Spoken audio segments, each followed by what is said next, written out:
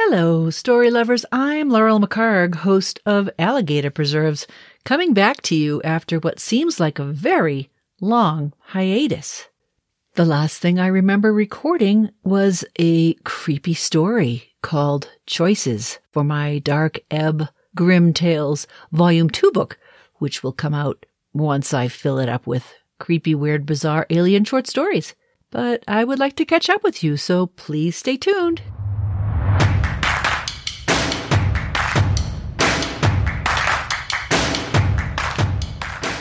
Welcome to Alligator Preserves, a weekly podcast about revealing yourself through storytelling, story reading, and story writing, but probably not story arithmetic, because that's not a thing. You just might surprise yourself with the secrets you'll uncover. Today is July 9th, 2020, and it just happens to be the 51st day of my duck wrangling career. Got my 5 little khaki Campbell gals 51 days ago, which means they're about 53 days old. And all I can say is that during this time of stress and worry and concern and misinformation and uncertainty, those little khaki Campbell gals just make my day. And if you've never raised ducks before, from teeny little fluff balls, when they showed up in a little shoebox, 5 of them, each of them I could fit probably 2 in my hand, 51 days later, they are full-fledged quacking ducks. They went from being tiny little peepers with the cutest little peeping noises. Nothing obnoxious at all, just adorable little noises.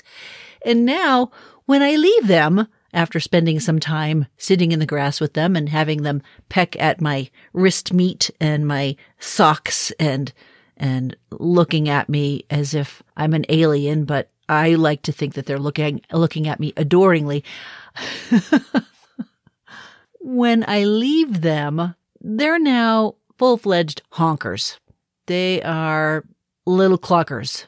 They are clucky ducks. And I have to laugh at that too, because occasionally it'll sound like a bunch of little old ladies cackling. Their clucks sound like cackles, and that makes me laugh too. So they have me kind of well trained in that if they carry on for too long, I'll go back and I'll shoo them over to their little pool or into their pen. Typically it's to their pool. And if I can get them in the pool, then I can sneak off and they don't really remember that I've been there or that I've gone.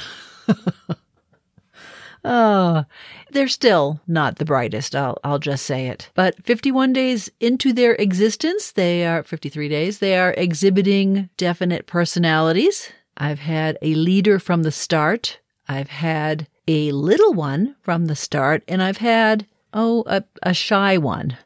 And I'm still not sure whether she's just shy or nervous or if she's the guard duck, because oftentimes she will sleep away from the others with one eye open.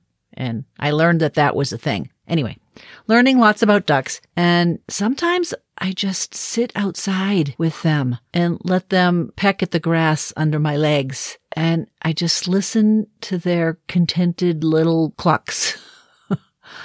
And it just makes me feel peaceful. And it makes me sad that everyone can't experience the mental health benefits I'm getting from these little quackers. So I wanted to share that with you and let you all know that I started with 5 and I still have 5. And Mike and I continue to laugh about the free eggs we're eventually going to get.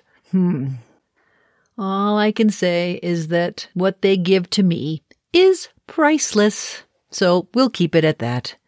This has been an extremely trying time for everyone still, and it appears that the pandemic is not finished with us yet. So I've been working on other things to keep me busy. I finished my 2,000-piece puzzle, and I'm not sure if I told you about this yet, but I might as well let you know now. My friend Nadine Collier in Michigan made the suggestion And I always laugh when people say, oh, you should write a book about such and such. And I laugh and I think I have plenty of ideas on my own of things to write books about. But her suggestion was, why don't you write a book about lessons learned from a jigsaw puzzle? And immediately I wanted to do it. So I encouraged her to collaborate with me. She is a counselor. And so between the two of us each week, we chat on Friday morning typically, and we see what kind of progress we're making. And I've got a 10-chapter book that I plan to have out by Labor Day. I'm just putting it out there right now. And it's about lessons you can learn from jigsaw puzzles. I'm currently on chapter 7 of 10, and I'm really looking forward to getting the draft copy done. Nadine's daughter, Sarah, is going to design our book cover for us. So in addition to puzzling and raising ducks and writing this book, I also had a wonderful experience. It was so great to actually get out and mingle with real people and enthusiastic readers. I live in Salida now, and the local bookstore is called The Book Haven. And the owner, on the evening of the 4th of July, set out a table on F Street, which is currently blocked off. Several blocks of it are blocked off to traffic. And he invited myself and Linda Ditchkis, who is a local Salida author, to sit at the table and autograph books that people can purchase from his store. So he was supporting us and we were supporting him. And it was 3 hours of lovely interaction with enthusiastic readers and just being able to get out, because all of the cons, the Mile High Con and the Denver Pop Culture Con, they were all canceled this year. And that's honestly where I do the best in book sales, when I can actually engage with a person. And everyone, almost everyone, was extraordinarily respectful in wearing masks, and that made me feel safe. And I had a mask on too, and so did Linda, and the store owner did. And the event was just what the doctor ordered, other than my ducks. I'm typically a pretty happy, upbeat person, but a week ago I had a really, really down day, and just everything hit me wrong. I was sad for the world. I was sad for young parents having to not only work, but teach their children and keep their children from other children, and sad for people in rental situations that aren't secure, sad for people losing their jobs, sad for people getting sick. All the sadnesses of the world just whooshed through me one afternoon last week, and I went out to water my fruit trees and I just let it out. I just cried unabashedly. Of course, Mike came out and saw me watering the peach tree teary-eyed and wasn't quite sure what that meant or what to do, but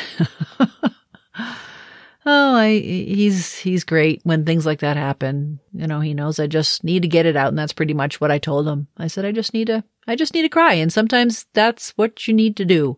You just need to cry and get it out and express your frustrations, however, and then hopefully find something beautiful to look at, find something funny to laugh at. Of course, I've got the ducks. Sometimes having ducks isn't enough to keep me totally happy.